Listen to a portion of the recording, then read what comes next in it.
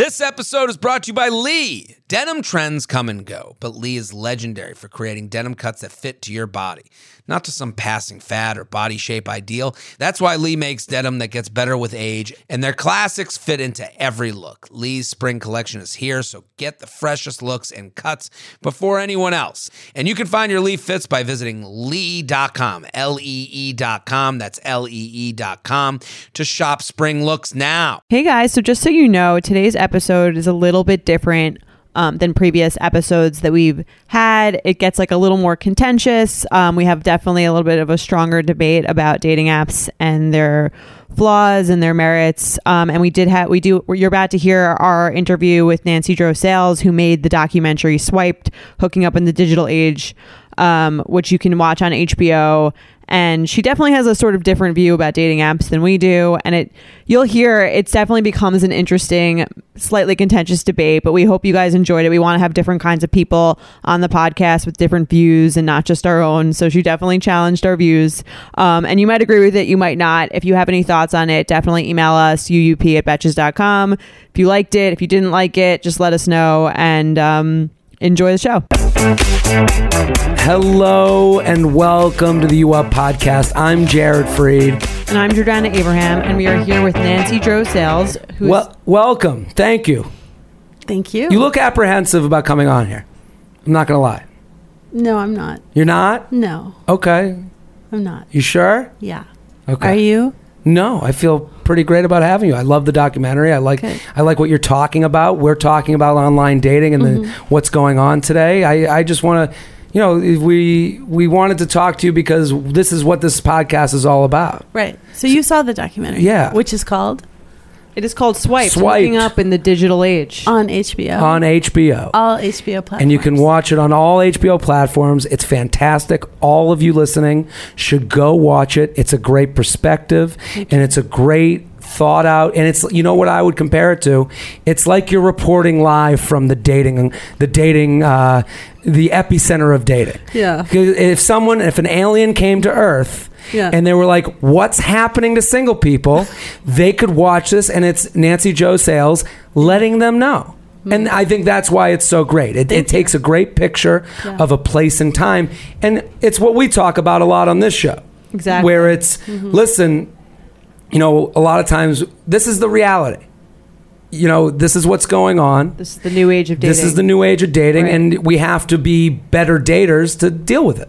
Well, may I Please. respond to that in terms of my research and what we're trying to get? Also, for the listeners at home, Nancy Drew is a best-selling author. Her piece called Tinder and the Dawn of the Dating Apocalypse, it was on Vanity Fair and has been read by millions of people. Yeah. And, a best-selling author, and you've directed and produced the movie, and it's amazing. And please take the time, check it out. Go on HBO Go or go on HBO, whatever, and check it out, because we searched you out to bring you on the show. Yeah. So, this is exciting for us. So please respond. All right. Well, when you say that this is just the way it is, this is the reality we have to deal with, this is dating today.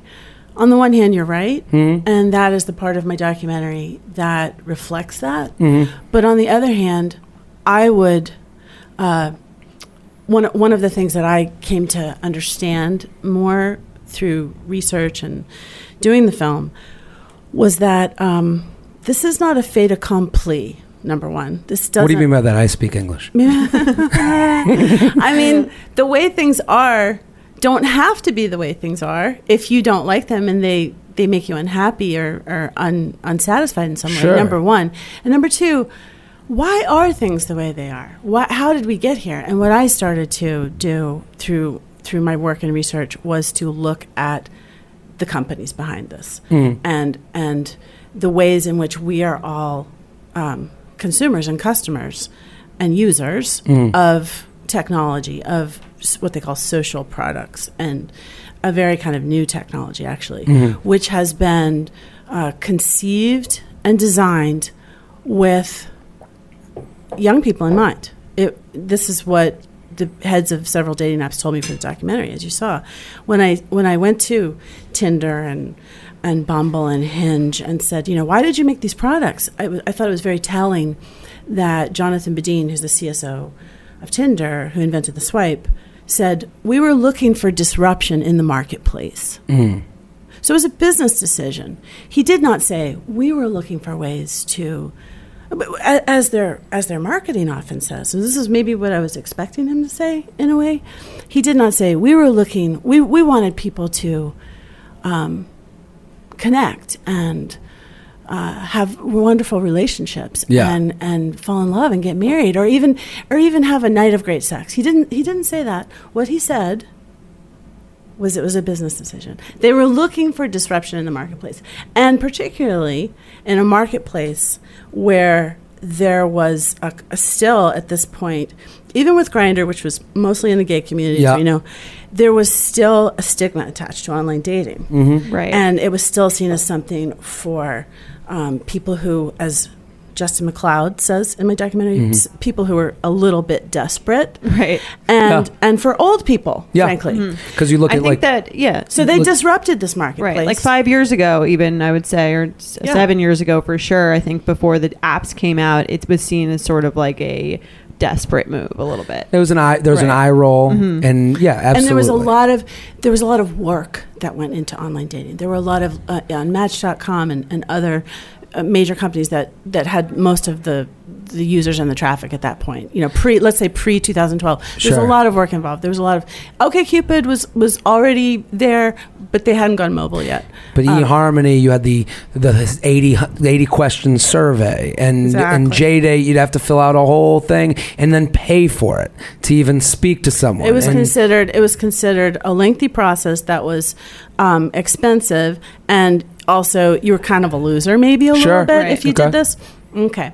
So these tech people, these people of big tech, big dating, as I like to call it. Big dating. It is definitely big dating at this point, because we have a multi-billion-dollar industry of mobile dating apps that has gone worldwide. But hasn't sex and dating always been like what sells, as they say, or been a multi-million-dollar industry? Well, we're not really talking about sex. We're talking about a corporation that decided to make certain products. Sex is, of course, there. They decided that they were going to approach a certain demographic, which was millennials, which they said very openly in my film. Whitney Wolfe Herd, one of the early people at Tinder, and now she's the founder of Bumble, and personally now worth $250 million. So we know that these apps are very rewarding. Yeah. The strategy that they've had has become very financially rewarding to everyone who's been behind it. So it was a way to make money. It was a way to disrupt the marketplace. And the target market was millennials. She openly says, we were going for, her words, the young, hip, millennial college market. Yeah, because they gamified what the websites were before. They took it and turned it into a slot machine. One-click sign-on through Facebook, make it as easy as possible. They assessed their potential user base and saw that these were young people who were growing up, for the most part, on their phones, glued to their screens, now suddenly receiving everything through phones. Yeah. Information, communication, news, products. Right. So why not a soulmate? Or just a person to have a fun night with. Why not that? I agree with everything you're saying. But wouldn't you say that any progression has begun because someone wanted to make money to progress? Wouldn't you say that they have a right to make money. They have a right to gamify something. Everything I just said was descriptive. Yeah. And what I'm trying to establish here is that we cannot look at this as something that just kind of happened and it's just there and we just have to deal with it. Well, no. I mean, that's the part that's not true. It didn't just happen. It's not just there as if it grew out of the ground like an orange tree. And we don't have to deal with it. We don't have to accept it and the culture of dating if we don't want to. Well, but this is not to judge any person who uses online dating in any possible way. But this is what people in the big dating industry, and in fact, all of Silicon Valley, this is how they justify their products and their enormous impact on users is to say, well, it was already there. It would have happened anyway. Like, it's just like normal. It's just natural. And yet at the same time, they want us to believe that they have made life so much better and so much faster and so much quicker and so much easier and so much more convenient. This is the hallmark of how Silicon Valley markets products. And we also have to think, and I think it came out in the documentary, and I think it's important for everyone, especially anyone who's not a white male, to think about when they're using these products, is that these products have been almost exclusively conceived, designed, and marketed by white males. So by heterosexual white males. Right. So what do you think is the biggest detriment to using a dating app, or why do you think that, or do you feel like it's a negative impact on society, and if so, why are we worse off now? I think that we just have to look at how we use them, how they were designed, what they're made for, what happens with them, because getting back to, and this all becomes, in answer to your question, this all becomes very important in considering who made them and why, because you could say, well, this just was going to happen anyway, but not really, because when the company designed the app, what was their idea behind it? To get you coming back to use it more, because how do they make money from use? Any kind of app, any kind of website or technology is how they achieve value is through usage. It's value of use. So the more users, the more swiping, the more messaging, the more your time and attention, and we could also say hopes and dreams, lusts and desires, fantasies and whatever are involved with their product. The more valuable it becomes. So how did they achieve that? How did they figure out, how can we get these people coming back for more? And how can well, they do it in all kinds of ways, not just Tinder, but every single app of every single sort, whether it's dating or whatever. Social media, Instagram, Facebook, anything on your phone. I'm checking the Delta app 3 times a day for some reason. I don't even know why I do that. Because probably Delta, like Tinder, has some intermittent rewards. Well, it has this thing that has this graph on it that shows you your sky miles. Even on days I don't fly, I go check it just because I like seeing the little graph. It's like a lottery, a slot machine. Exactly. We all do the same thing. Yeah. Because they use principles of psychology and social conditioning, and we know this is not a conspiracy theory.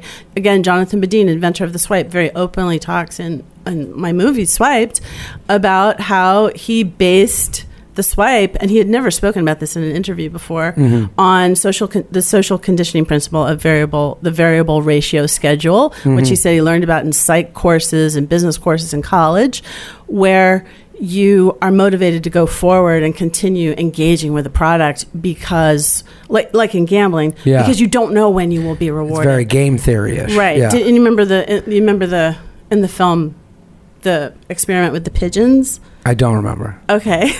Which? Oh, yes. No, B.F. Skinner. Right. B.F. Skinner, who's a psychologist in the 20th century. He died in 1990, I think. Not sure. Anyway, very, very controversial, very famous psychology, whose ideas and principles have been used a lot in Silicon Valley, not just by Tinder. Right. And that's a big subject, among tech nerds and stuff too, and pieces like on Wired about B.F. Skinner's effect on influence on social media. And so he did this famous experiment in the 1970s where he turned pigeons into gamblers. He had all these cages with pigeons, and he taught them to peck on a little light to get food, and sometimes they would get the food and sometimes they wouldn't. And the pigeons who didn't know when they were going to get the food would peck more just because it was fun to play the game and just because whether or not they were hungry. Yeah. So this principle applied to Tinder is the swipe. But you're swiping. Right. And sometimes you get a match and sometimes you don't, so it makes you come back. And we don't want to think that this affects us. We don't want to think that what we would prefer to think, I think, is, it's human to think, but that's not really affecting me. That's not affecting my, the way that I engage with people, the way that I think about dating, that's not affecting me.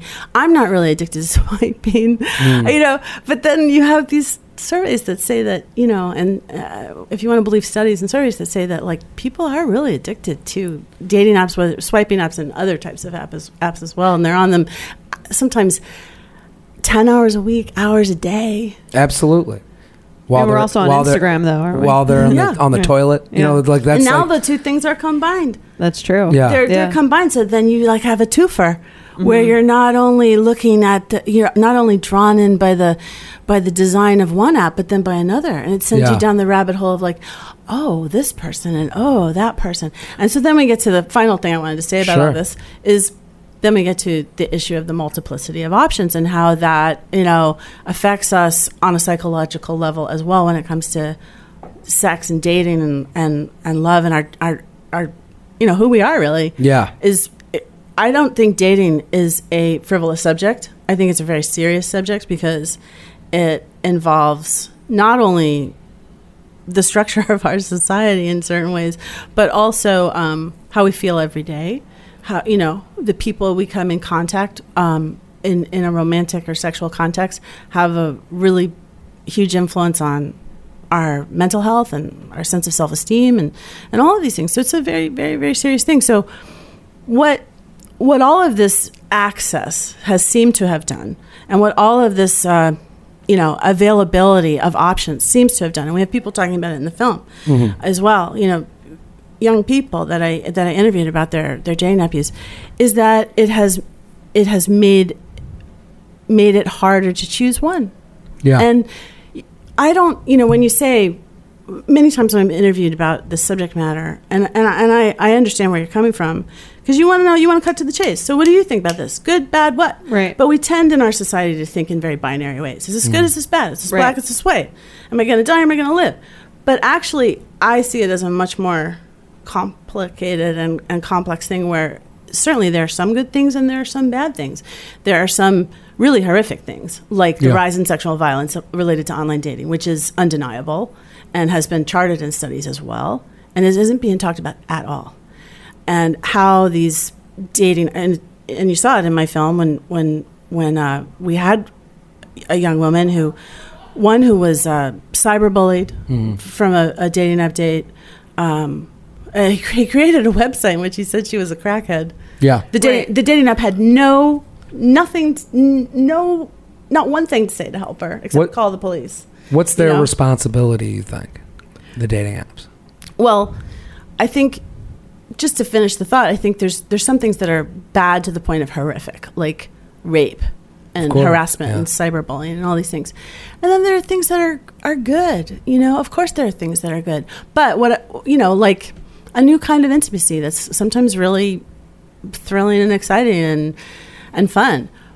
But I think overall, what we cannot do, because I think it would be such a mistake to do that, is to say that it's not changing us and to say that it's not deeply affecting us, sometimes on a daily basis. I think you came to the right place for that conversation, because that's kind of why we have this podcast. When I say it's the reality, I understand where what you're saying with, we don't have to say that it's a good reality.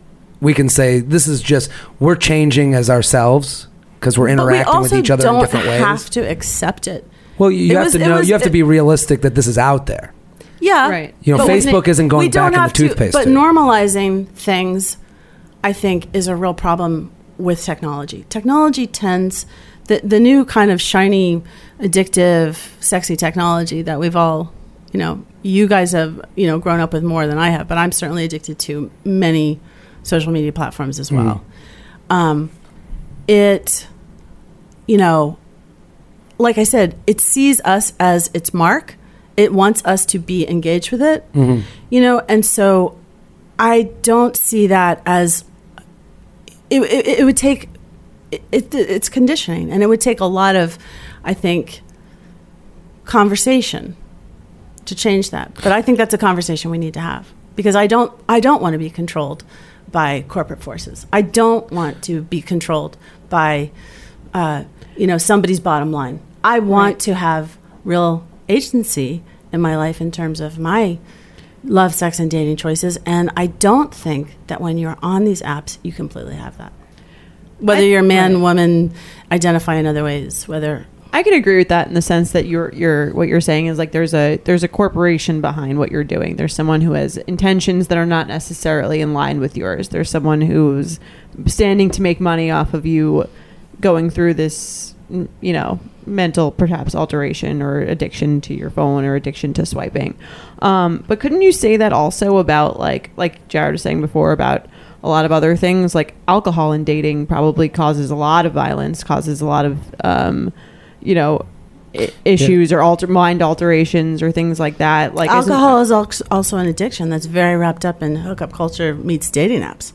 I mean, we know that hookup culture was already, which existed, you know, before dating apps ever came along.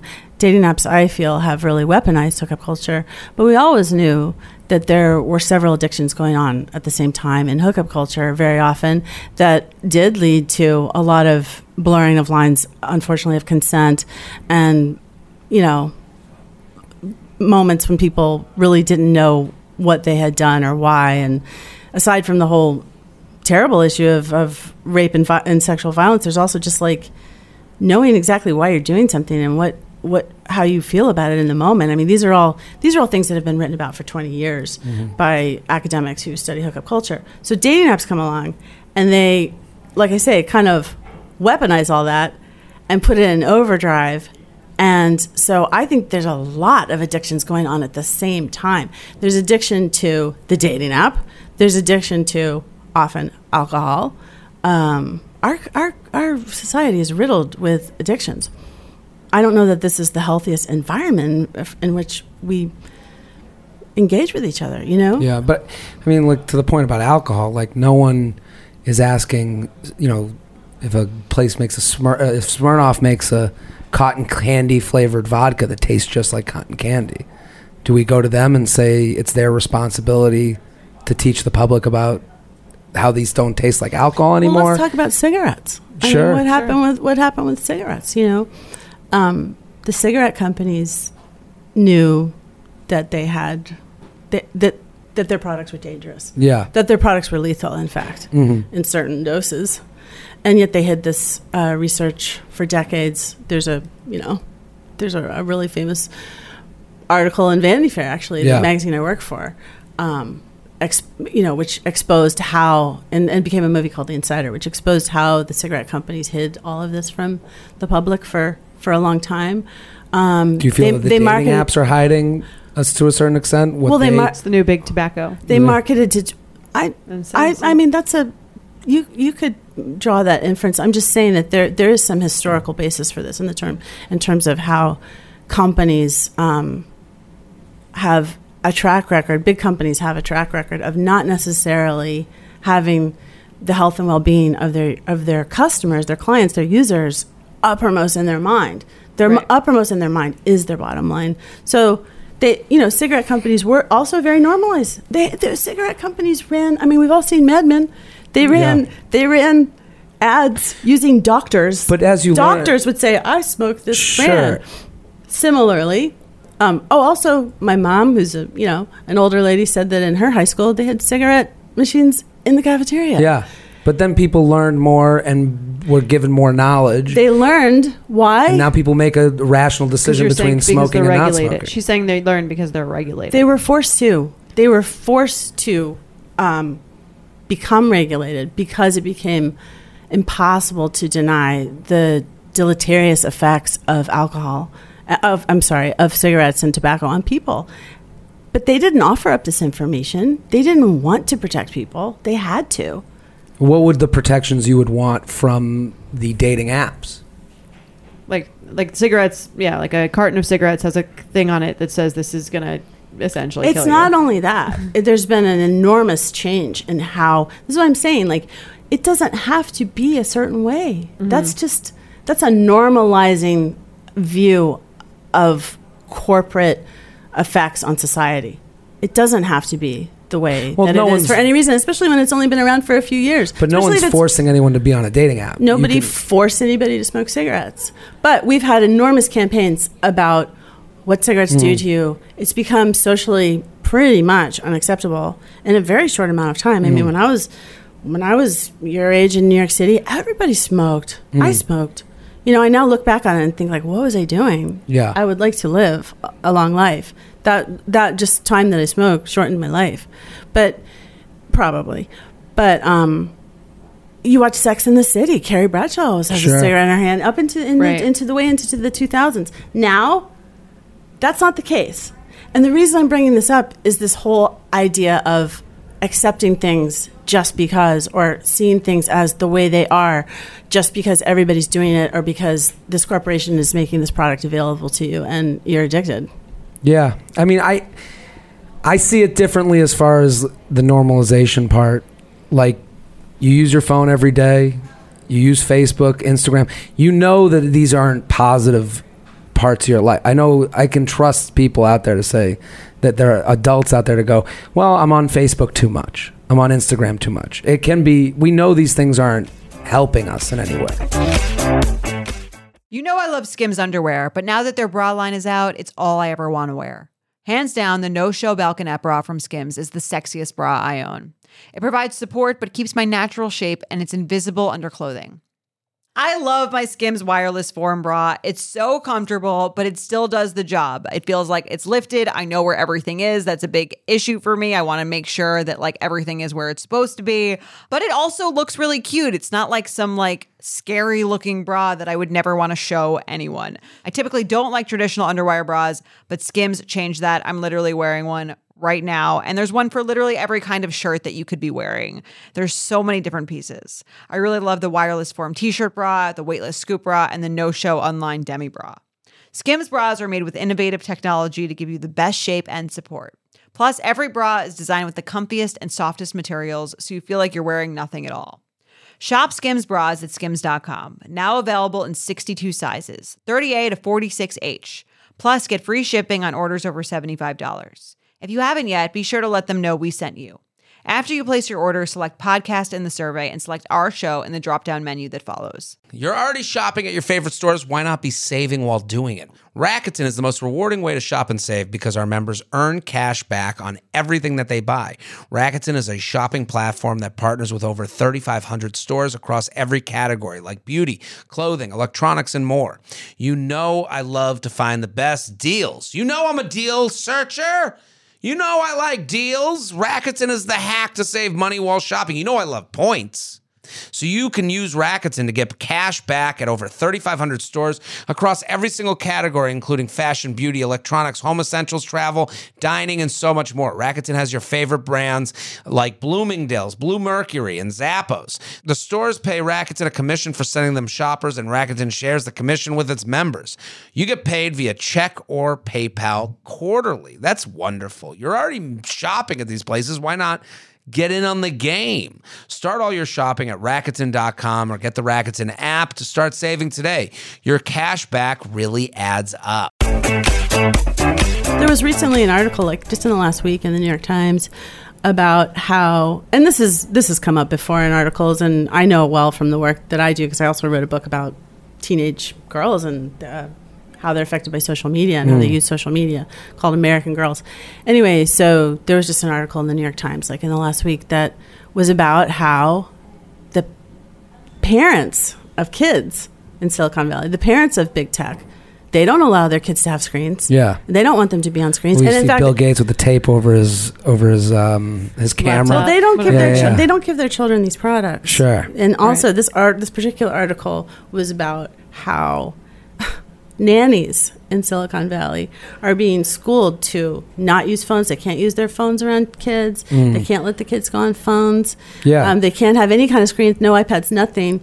And but I would Steve say Jobs famously told Nick Bilton, the tech writer who's in my movie Swiped. He's a really great journalist who writes about tech. He, in an article, this came up, I don't know, maybe 10 years ago, Steve Jobs famously told Nick Bilton he wasn't going to let his kids have an iPad when they were first coming out. Maybe it was longer than that, 15 years ago maybe. And Nick said, why? Why? Aren't these for kids? Aren't all kids going to be playing games on them and watching media on them? but not his kids, because he knew. And because, as this article stated, they know that it's not just that you're going to be on it all the time and using it all the time. It will change you. It will change your brain. Yeah. It will change how you think. It will change your attention span. It will change how you live in the world moment to moment, how you perceive your experiences. It's a huge thing. It will change if you're a 10 or 13-year-old girl and or boy, and you're just always thinking about, what do I post? How many likes will I get? Yeah. How many followers do I have? That changes your perception of reality moment to moment. Mm-hmm. So I ask you, having said that, I'm just asking people to think about how it changes your perception of potential dating partners, people you might love or have sex with, to see them in a stack of swipes that you endlessly push their face and push their face, another product to be hot or knotted, because this is the basic mentality of it. What would your advice be to someone who's a single person? They're 25, they're out there, maybe they don't want to get off the couch every night and go on dates and go to bars and go to function. What would you say they should do? Or they're in a new city, they don't want to go out alone. Yeah. Well, I think that right there, you have another reason why we need to have a broader, deeper, bigger conversation. Not that maybe you're having here. I love your podcast. I'm just saying that sometimes I think it needs to, not the podcast, but these conversations need to get a little more real about what it is that we're actually doing here, instead of just using it because it is so easy. You don't have to get dressed up. Yeah. You don't have to even have a real conversation with someone. You don't even have to be yourself or put your real picture on there, because lots of people don't put a picture of, like, I don't know. I'm doing a book now on this same subject. It's coming out in 2020 on online dating. And so I was on Tinder the other night, and I was swiping. And I hadn't been on it in a while because I had finished my film, and we went on it a lot during the film. Are you yourself single? Yes. Yeah. So I went on it to see, like, is it still the same? Are things the same? As they were 6 months ago, when we were looking at it for the film.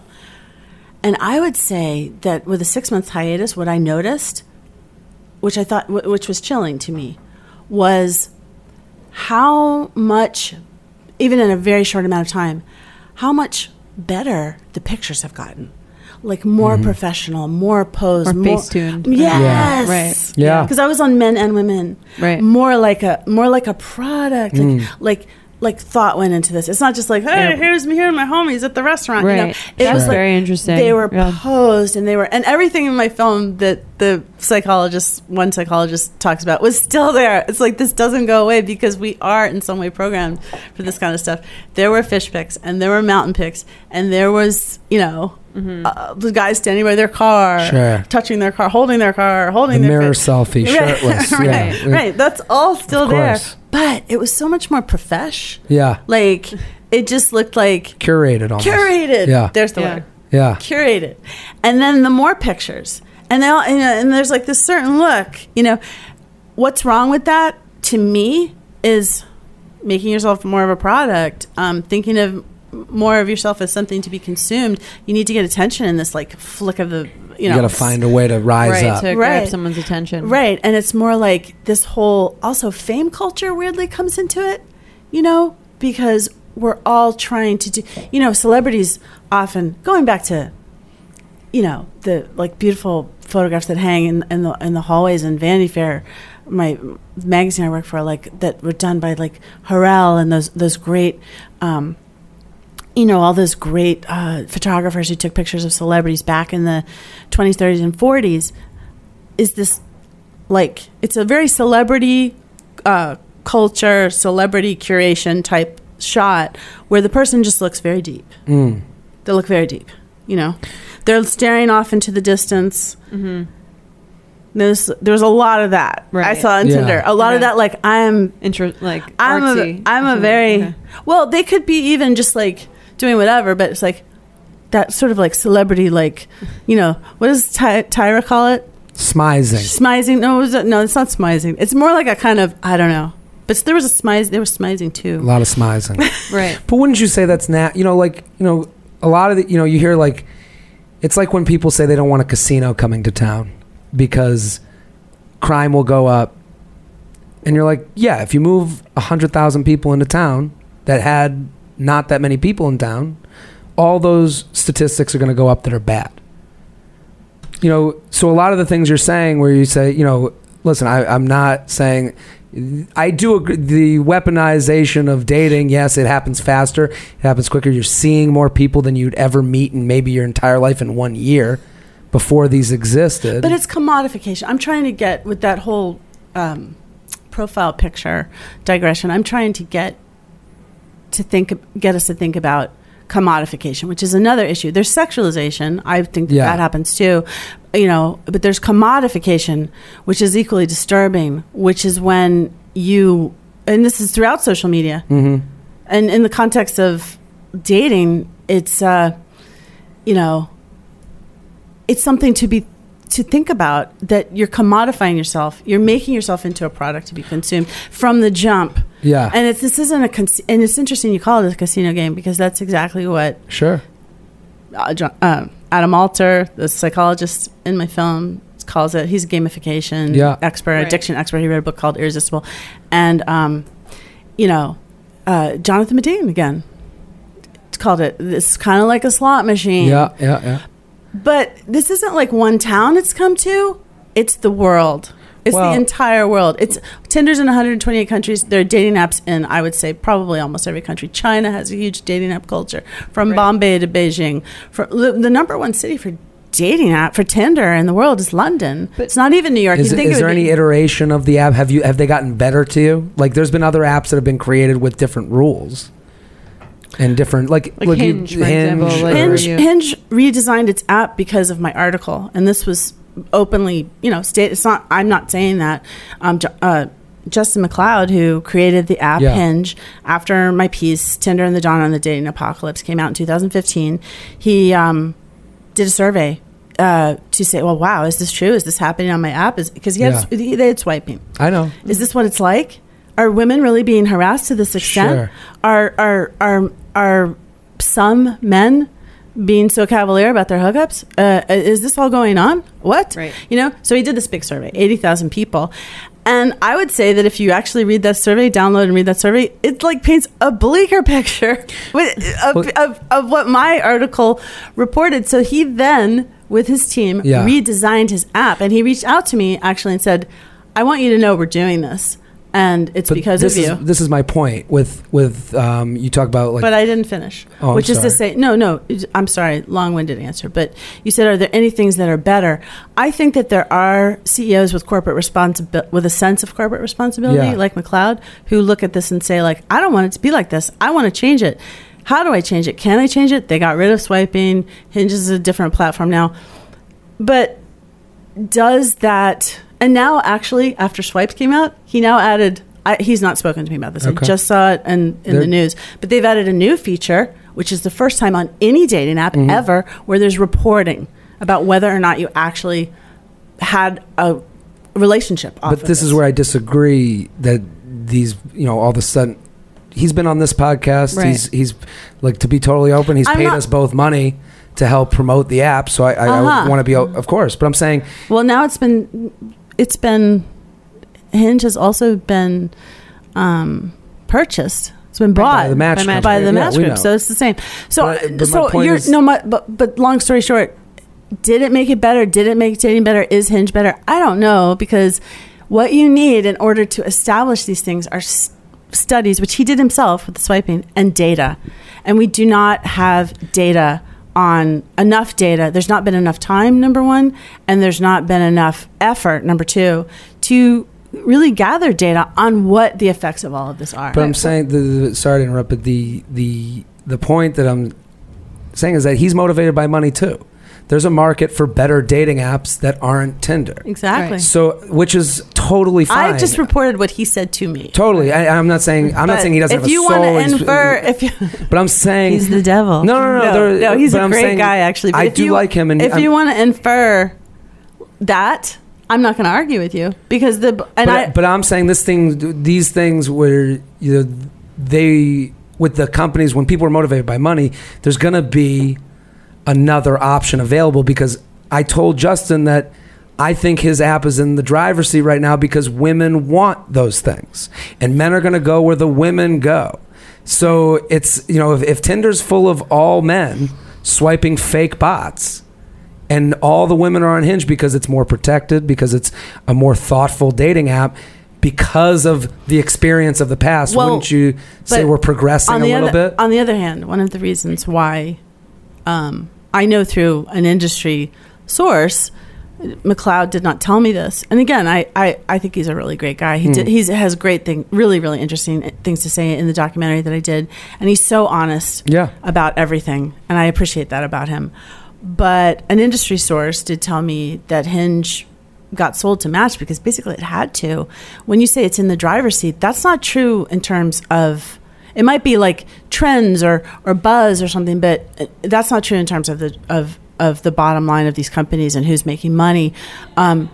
Hinge is so outpaced by Tinder overall, and Tinder is so far ahead of every other dating app in terms of just how much money they make, how many users they have. McDonald's outpaces Shake Shack, right? Well, that's also because they're first, right? Like you said, like there's a higher quality option in the market, which maybe has an appeal to a certain kind of person that wants that higher quality. Look, option. his McLeod's research says, and other studies that have been done say, and my anecdotal research as well agrees that people want relationships. They do. All kinds of people want relationships. 80 something % of people, when they go on these apps, this is what they want. No, wait. But the question is, this is what people want. Yeah. Products are made, hopefully, to serve people what they want. This is what they want. But is this what they are getting? I mean, if that's why new apps are created. Those apps, right? The data doesn't exist on it. What do you There's say? no data on whether it exists, and this is an important point, because if that's what they want, are they getting it on these apps that kind of sort of promise them that they could potentially get it there? There's a lot of relationships based off of swiping apps too that I've met. Like, have you not encountered several? I mean, like, but that's not data.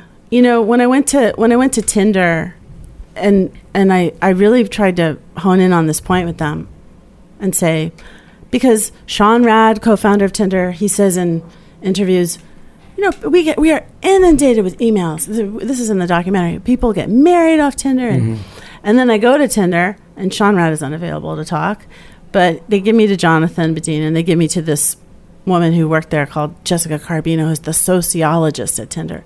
So I'm talking to her about it, and she says to me, I said, well, how many people, your own research says that, Tinder's own research says people want relationships. So how many people get that? If 80-something % want, how many get? And she says, well, there's no data. The data on that is not available. And what did she say? But we're inundated with emails from people who get married. Right. So all I'm saying is, and then she says, and look at the New York Times. In the vows section of New York Times, there have been, this was in 2016, 23 marriages off of Tinder. So do you understand how anecdotally, of course, we all know that person who met someone on Match or Plenty of Fish or whatever, we've all been to that wedding. But that's not data. Right. Yeah. There's a word for this in psychology. I forget what it is, but it's like when you want to believe something, the one example of it becomes enough for you. Right. Anecdotal evidence isn't evidence. I see what you're saying with that. But what do you say about the fact that 60% of current marriages worldwide are actually arranged marriages? Wouldn't you say this is an improvement on that? Like the fact that, and I just actually was just reading a book which told me that statistic. So wouldn't you say like that for a lot of women around the globe, this is like a much better option than just being put into like a financial match with someone who they might not even like, and that's just the norm for them? Isn't this an improvement on that? Isn't this somewhat of an elevation? If you read my article, Tinder and the Dawn of the Dating Apocalypse, or if you see my movie Swiped, you will see very, very quickly and clearly that I come at all of this from a feminist perspective. And my perspective on this is about, comes from, I've sort of like hoped that I've brought to the conversation on this an awareness and a realization that these apps are designed by straight white guys in a bro culture that's widely reported to be sexist of Silicon Valley, they're conceived and designed. The dating world has been reconfigured by young straight white guys who don't think about the consequences. So my view on all of this in terms of how these apps play into, sometimes I think really instruments of rape culture, how they play into sexualization and commodification of women and men, but especially women, let's face it, is from a feminist perspective. So I am completely on the side of women, not only women, but marginalized people or people of color who told us that in using dating apps they encountered racism. Something is not talked about enough. The normalization of racism. Isn't that also a little anecdotal though, or is there actual data behind that? There's been a lot written about it. I first of all, I would never want to, tell a person of color like, oh, well, that's just your experience. That can't be happening across the board. I'm just saying, in terms of the other side of things, in terms of that's just your experience that you met your boyfriend on Tinder. Isn't it sort of the same, in just the sense of there's terrible anecdotes in both directions of good and bad things. So you don't believe that there's racism on dating apps? Of course I believe that there is. I'm just saying in the same sense that we want actual hard statistics and facts about, the actual successes. We also would like them about the negative aspects. I'm not the only person to have reported on this or to have given people have experienced this a voice on this in my film. In fact, when the young people in my film are talking about this in a little town in Plainfield, Illinois, we went to a big city, medium-sized city, college campus, and a little tiny town in Illinois. We show on the screen, in B-roll, an article about it. This is not something that has only been reported by me or by the characters in my film. This is something that I think is a problem. Since my film came out, I've heard from a lot of women of color who've really appreciated the fact that there was that representation in the film, because it's not talked about enough, and it needs to be talked about, is the way in which these dating apps seem to normalize certain, biases that people have towards people who are not the same race. Well, I mean, that's that.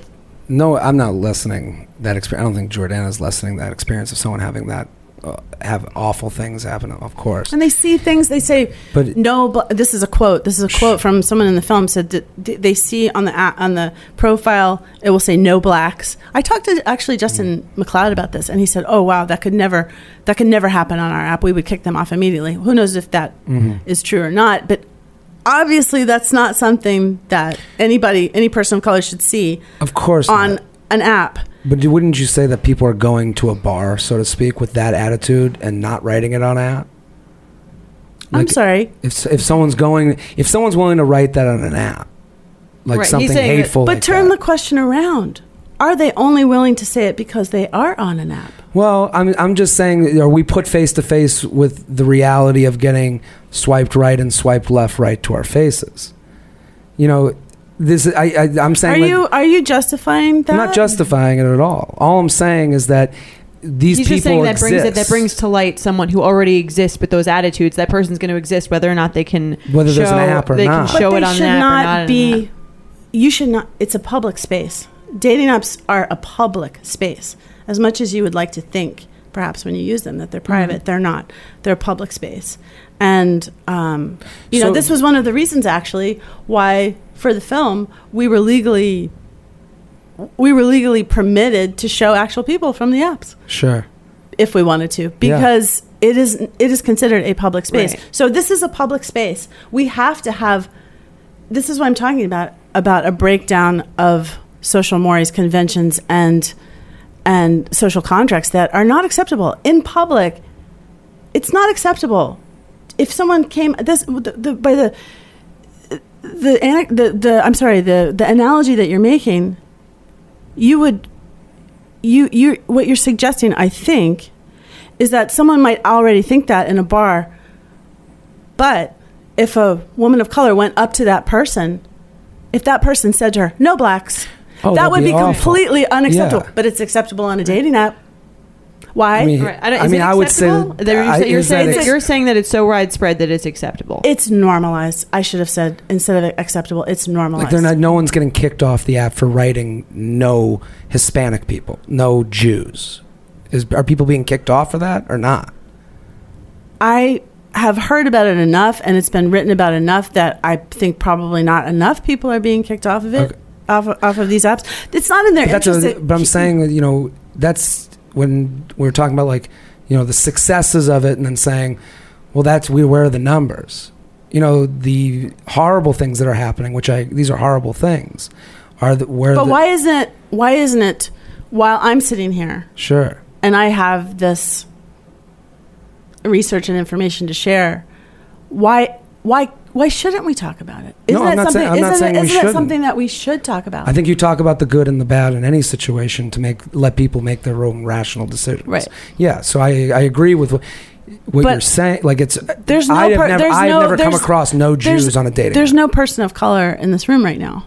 No, but if there were, I would like to know what he, she, they has to say about this, because I'm not so sure that they would also feel that it was not a big deal. I'm not saying I don't think anyone it's said not that. a big deal at all. I mean, Ronnie Chang is a good friend of mine on The Daily Show. He did a whole piece about how Asian men are just not liked on dating apps. Right. And it's a very interesting piece because you watch it from his perspective and through his eyes, and you never think of it that way. And so and that's.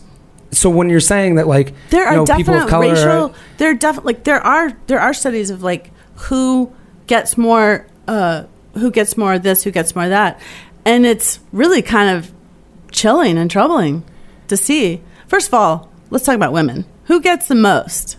Who gets the most swipe rights in terms of women? I would assume 18-year-old women, younger women. Yeah, yes. Very young women. But the youngest that are allowed on the app. On that topic, how do you feel about Bumble? And because that was kind of dubbed as the feminist dating app, as marketing wise. Well, and I've been on this. I mean, I've said a bunch of times how I was like, that one's built for men in my eyes. Because you have a woman saying, "Thank you." You have a woman, I've said it a bunch of times where it's you have a woman who says, "I think you're hot," and then she's going "ooh me," that's what it is. Well, and that's let's hard talk to about that for a second. So, because but that's run by a woman. But what does that tell you? If it doesn't really seem like real feminism to you, and nor does it to it's about money, nor does it to me. And there's a feminist dating historian in my film who talks about it. It doesn't seem like it to her. Then how come it's marketed that way, and how come Whitney Wolf Heard is written about in the New York Times as the cool gal with the feminist dating app and everything? Because it's marketing. Right. Because people who approach places like the New York Times to pitch stories are very good at pitching their stories, and it's they want to hear that something is feminist because that's hot, that's new, that's cool. Sure. Oh wow, the trend, ooh, it's the feminist dating app. So it's been marketed that way. It's been marketed that way in a very effective way. And it's marketing. Is it true? I don't think so. I mean, I don't think that what the feminist historian in our film says is that to her, it just codifies that women have to do more work in relationships. Mm-hmm. Right. Because I agree with that. I think I remember being on Bumble and just feeling like that man could just as Jared said, just got to just kind of review all the people that were interested in him and just pick one. It made it easier. Several. Yeah. Right. It makes it easier. It makes it even easier for men to in the power balance and the power dynamic that dating always is. Yeah. It, I think, tips the scale towards men on the app. Yeah, you're given a thought in a woman's head. Right. Also, I know that a lot of young women see Bumble as more like the dating app, the dating app. We're gonna have an actual date here. This is what is more of the expectation, I think. Mm-hmm. Mm-hmm. But there's not one dating app.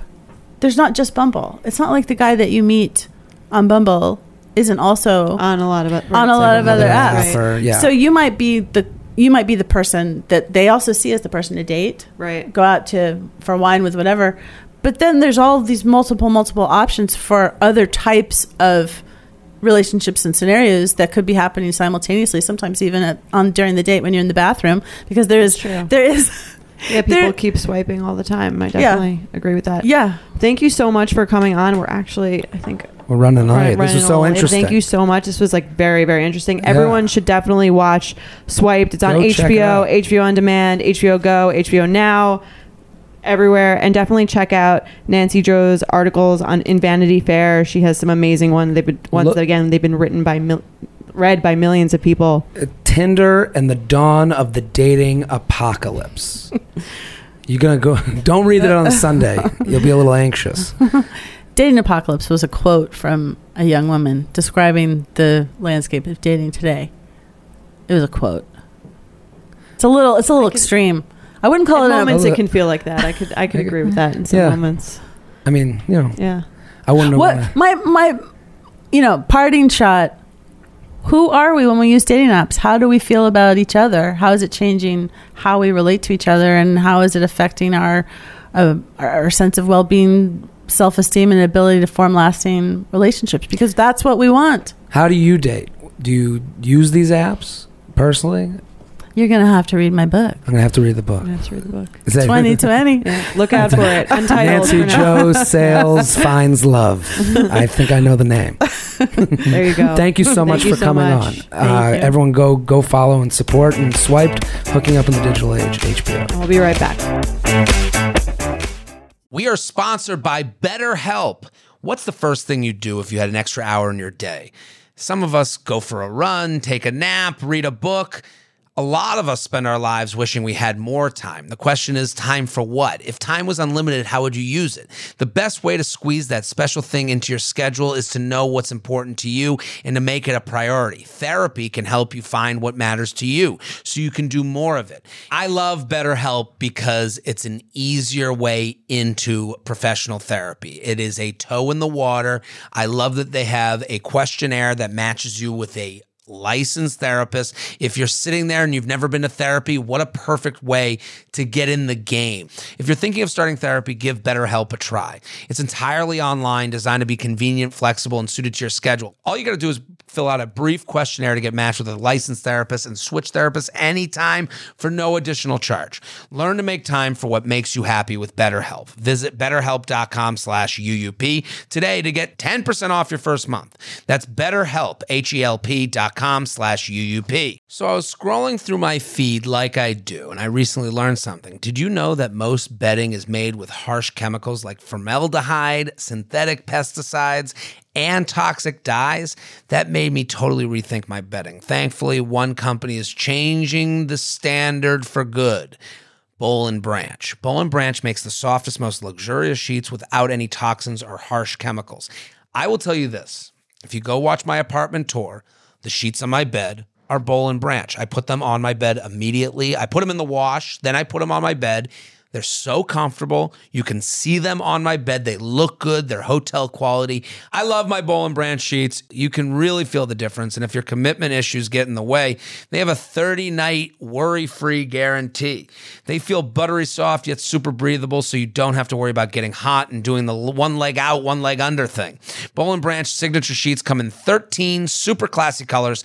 They have all sizes from twin up to California king. Sleep better at night with the softest sheets from Boll & Branch. Get 15% off your first order when you use promo code UUP at bollandbranch.com. That's Boll and Branch, BOLLAND, branch.com. Promo code UUP. Exclusions apply. See site for details. That was a very interesting conversation with Nancy Jo Sales. What did you think, Jordana? I think we definitely got into the meat of some very interesting topics. I think Nancy Jo is doing a great service in explaining the side of the apps that we're not thinking about, the sales side, the mission of these companies is to make money, and I'm aware of that. I don't know if we think about that while we're searching for love on these sites. I mean, I think about that when I remember when being on dating apps, but walking into a clothing store. I mean, everyone wants you to make you feel a certain way so that they can make money off of you. That's just sort of advertising in general. And we have to be adults and figure out ways to, you know, be aware of that and make our own decisions. It's good and knowledge try and be to know. Good knowledge. I want to say to anyone, that's a different tone for this podcast. Yes. I enjoyed the conversation, Jordana. I definitely enjoyed. There was the conversation. It was it got a little contentious at times, but I think everyone walked away shaking hands and smiling. So I want people to know there are subjects that we talked about in that interview that are tough subjects. Right. And you know, we don't feel comfortable talking about them because who are we? We don't know shit. She's done a bunch of research, and I hope everyone can listen to that. And if you guys have any thoughts on it, you liked it, you hated it, email us, uup@betches.com. And we're always trying to improve. If you have any thoughts. Yeah, please send them in. I mean, listen, I a lot of what she said I agree with. I just think, you know, I think there's just like there's very negative things about dating apps. If you guys write in all the time, you have issues. You feel like commodified. You feel like there's too many options. That's something we talk about a lot. But I also do think that there's a lot of positive things about dating apps that have come. I think that being single later in life is something that's just happening naturally. People are exploring and doing more, and they're single for longer. And this really gives them an opportunity to meet people in non-traditional ways that they wouldn't have had before. Listen, someone who is 30 and a guy or girl in any city doesn't have to rush into something because they're not sure if anyone will go out with them anymore. Right. Yeah. There's like a ton of options. There's options. Right. Right. Which can be a lot. I get it. Can be overwhelming and it can be bad for you, but in certain circumstances, it's better than it has been. Like I did give you that statistics. That is a true statistic that 60% of marriages worldwide are arranged. Yeah. So like, I don't really think anyone wants to go back to that in America. Most of those, I assume, are not in this country. No. Yes. That's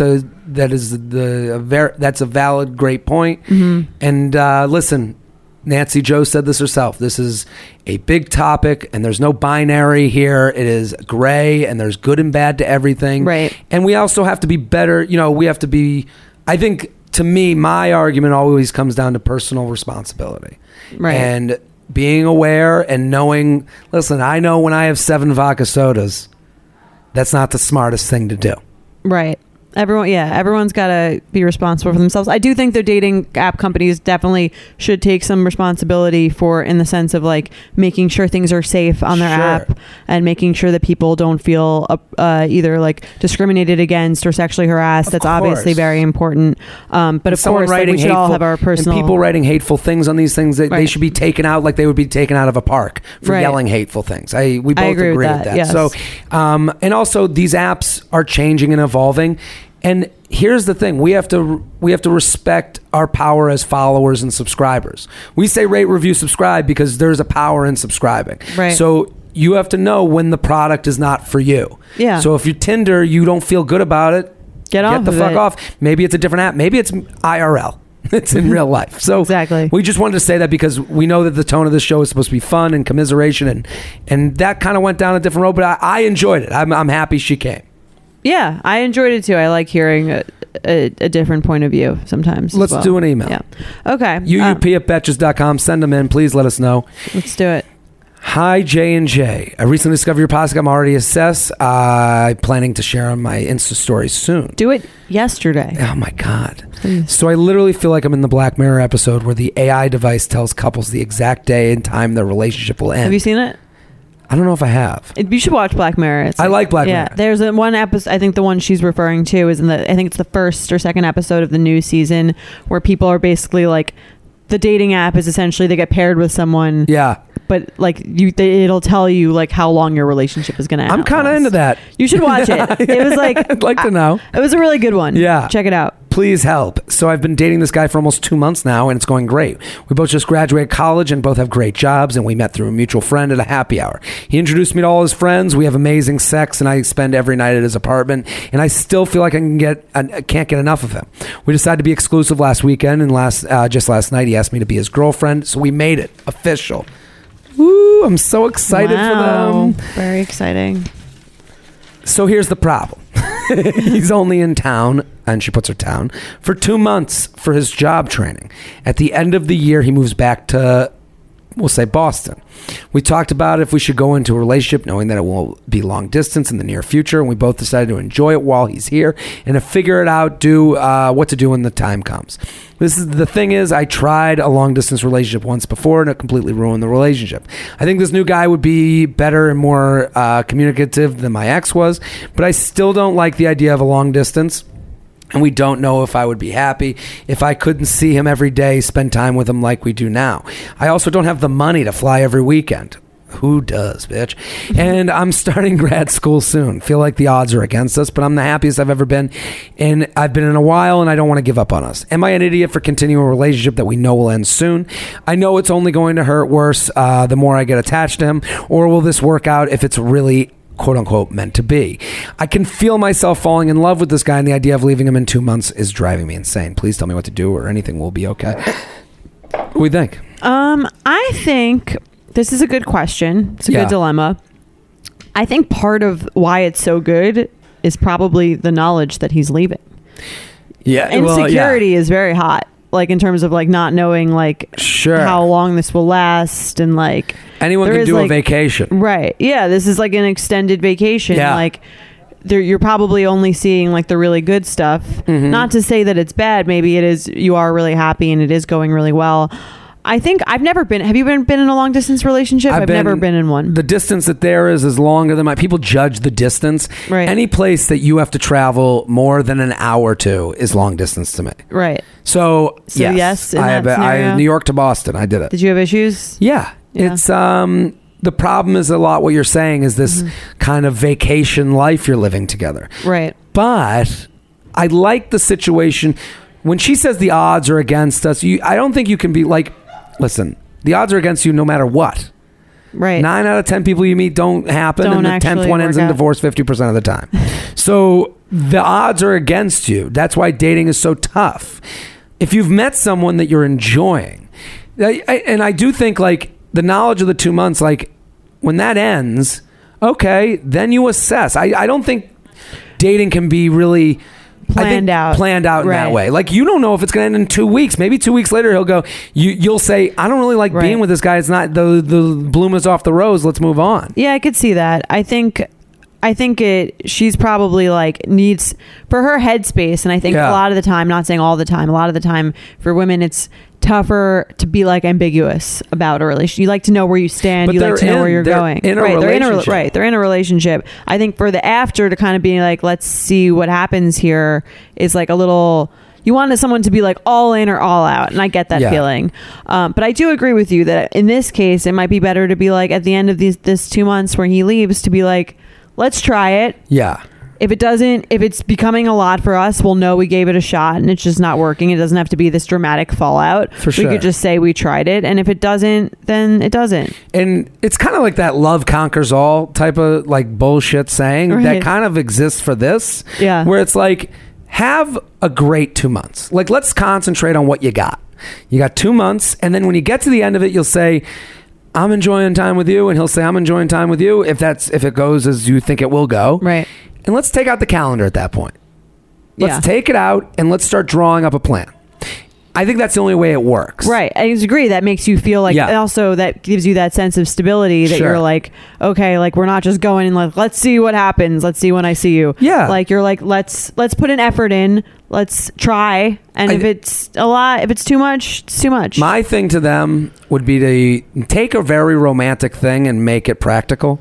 Right. I think that will help them a lot. So that you're not like clouded by. Yeah. Like, I know it's not sexy, but to say, hey, we're going to FaceTime every Wednesday.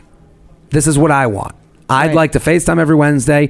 And then on this date and this date, you're coming here. And on that date, I'm going there. How do you feel about that? And he'll go, perfect. I'm in.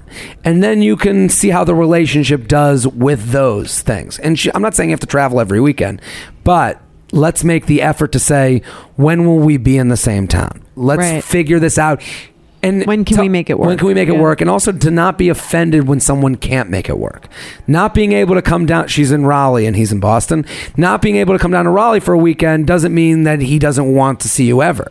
That's not the weekend of work. But if you plan for a month from now, he's coming back down, Let's make it happen. Right. I think it's also important, if you can, to sort of fill out your longer term plans, because if this guy's moving to Boston, he's like, I'm going to be in Boston for the rest of my life. I'm finally moving home. Yeah. And you're like, well, I don't have any plans to leave the city. Yeah. Then it might be not be worth it to, if you're both kind of like open to like a lot of arrangements, and then eventually maybe he'll move back or you can move there. One of you is open to relocation eventually.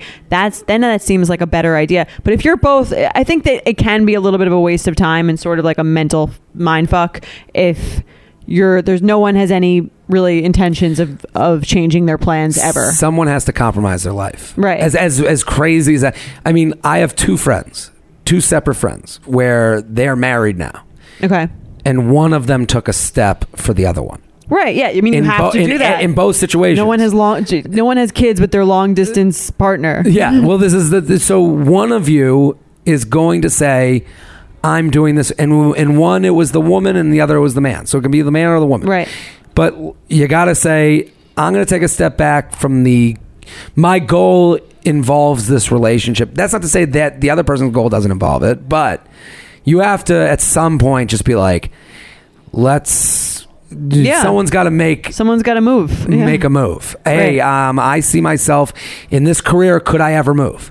In your career, could you ever move? You're in training. They have training down here. Obviously, there's opportunities down here. Would you ever petition them in maybe 6 months to maybe get down here? Right. These are all good questions to ask. I think long distance is fine if it has an end date or an end period. Or a thought on end date. Or a thought of an end date, right, of an end date, or a possibility of an end date. If you were just going long distance with there's no possibility or potential to move it, then it's like, what's the point? I was long distance with someone, and towards the end of it, she started saying things like, well, someone's got to make a move. It's like someone's got to get the door. I don't know who's going to be. No, you go first. No, you go first. No, you go first. Yeah. So, but she was kind of saying that she was going to end up here. Right. And the closer we got to that reality, the more it didn't feel right. And well, it's good to tell someone before they move. Yeah. Yeah. We are not together now, but I think these things, when they're said out loud, I kind of think of it as like stand-up. I'll write things on paper all the time, and I'm like, that is the funniest fucking joke of all time.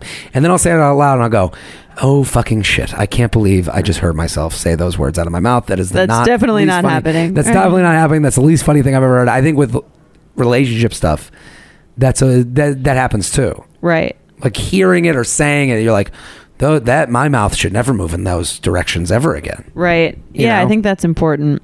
But we can look positively at this situation. She's like, all the cards are against it. They're not all against you. Yeah. You can get $200 flights these days. You're good. That's true. Yeah, you could sustain it and have a good time. I would give yourself if you want to try it, give yourself an amount of time after which you reflect on how that's going. Yeah.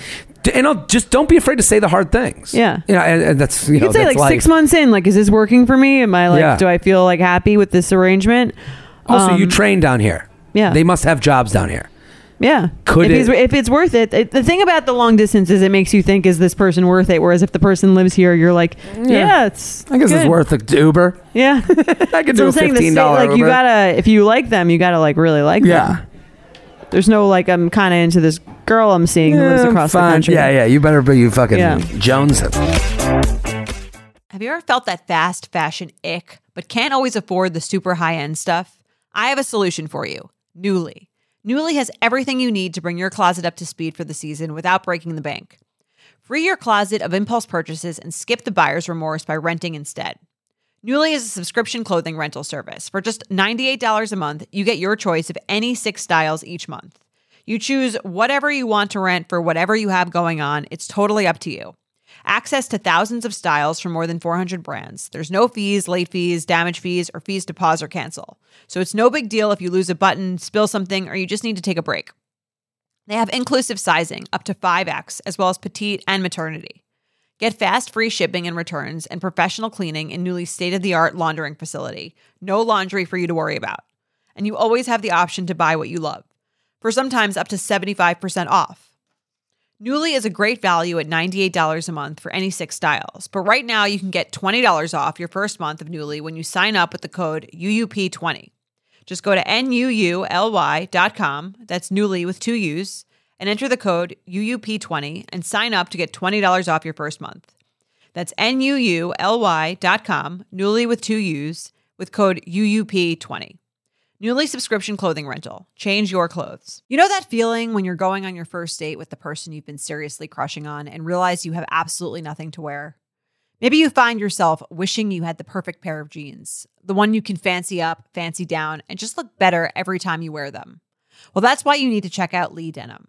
I love Lee Denim. I'm wearing them today in the office. I'm wearing their jeans. They also have this other pair that I have at home that I'm really excited to wear. It's like a little baggier, but it's still so comfortable, and yet it's still so flattering. I don't know how they do it.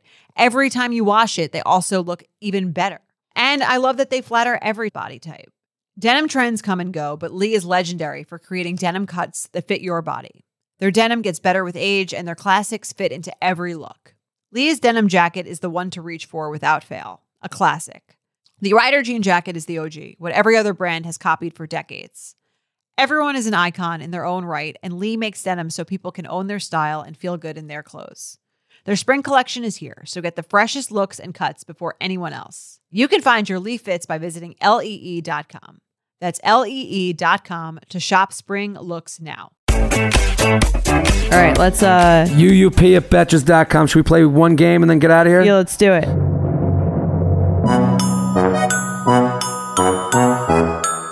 UUP at Betches.com. They refuse to pay for Spotify Premium without ads. This is such a... I know a woman wrote this in. She did. Because... Do you have Spotify Premium? Women love Spotify. You don't like Spotify? I'm just saying. Jared, do you have Spotify Premium? It's on my phone. I don't have the premium. You don't have ads. But women... You do have ads. I don't use Spotify. I'm a Pandora user. You don't listen to music. I use Pandora if I listen to music. Do you pay for people Pandora? Are horrified by that fact. Wow. They treat me, when I say I use Pandora... Do you have an Android too? Yeah, they treat me as if I'm 800 years old.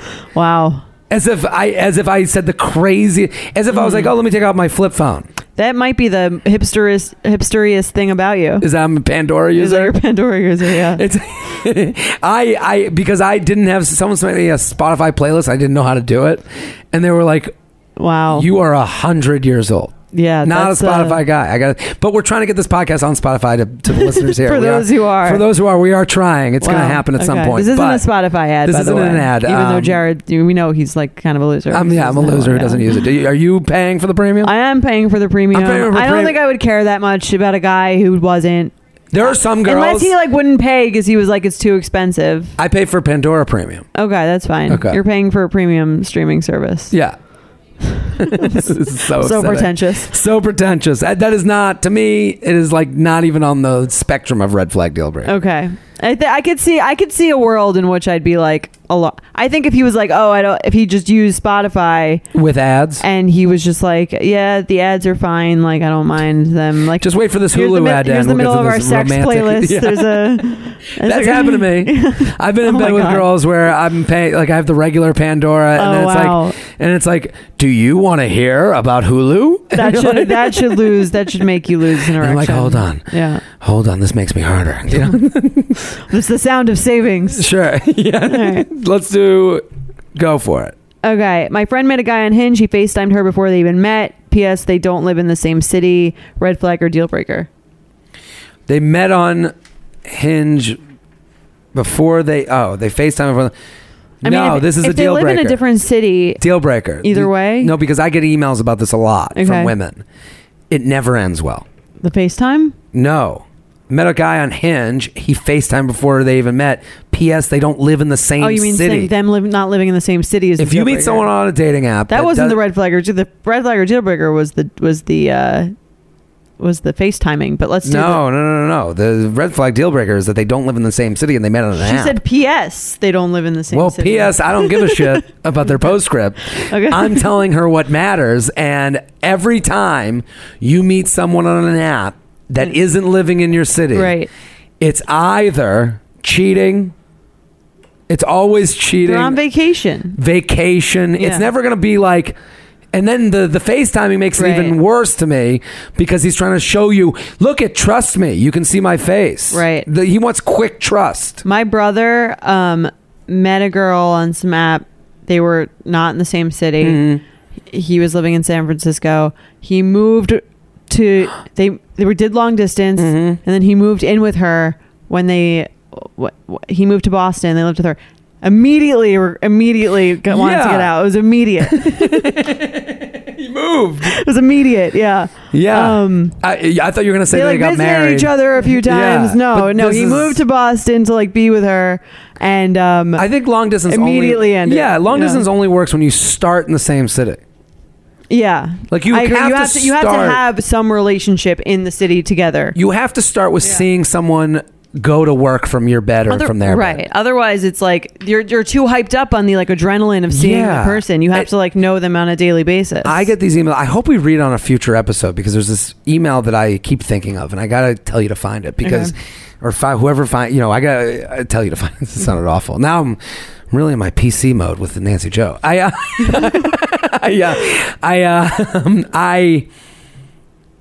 This people meeting on apps, and they're like, he was in town, and then we met on the app, and he keeps coming back every weekend. Then one weekend he doesn't want to come back, and it's like, because he's with his girlfriend. Because she told him, "What do you keep going away? You don't work every weekend." This is where the apps are, deceitful. And it's like, listen. Just because you have the ability to do something doesn't mean you should do something. Just because someone was nice on a dating app from 2 hours away doesn't mean that's the only person who will ever be nice to you. There's nice people in every town. Yeah, and I think that's the rut people get stuck in is they're like, if this doesn't work, I'll never love again. They become too, it's too, what is it called? They're just in their own head. I don't know. I don't know. All right. Well, last one. He's on the BuzzFeed hottest mugshot list. P.S. He's no longer incarcerated. Oh, P.S. This is P.S. Matters too. P.S. Nation. Marry him. No. Deal breaker. You meet a girl. You Google her. She's on the BuzzFeed hottest mugshot list. Yeah, she's hot. I think you'd go out with her.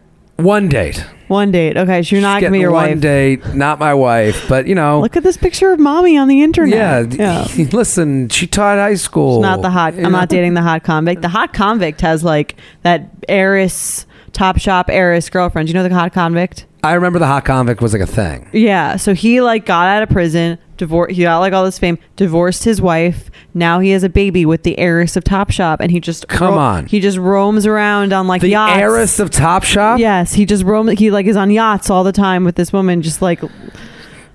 This is one of those self-responsibility things that I'm talking about. It's a hottest mugshot love story. You willingly went in. Yeah. Are you going to blame the internet? Why she went in? Yeah.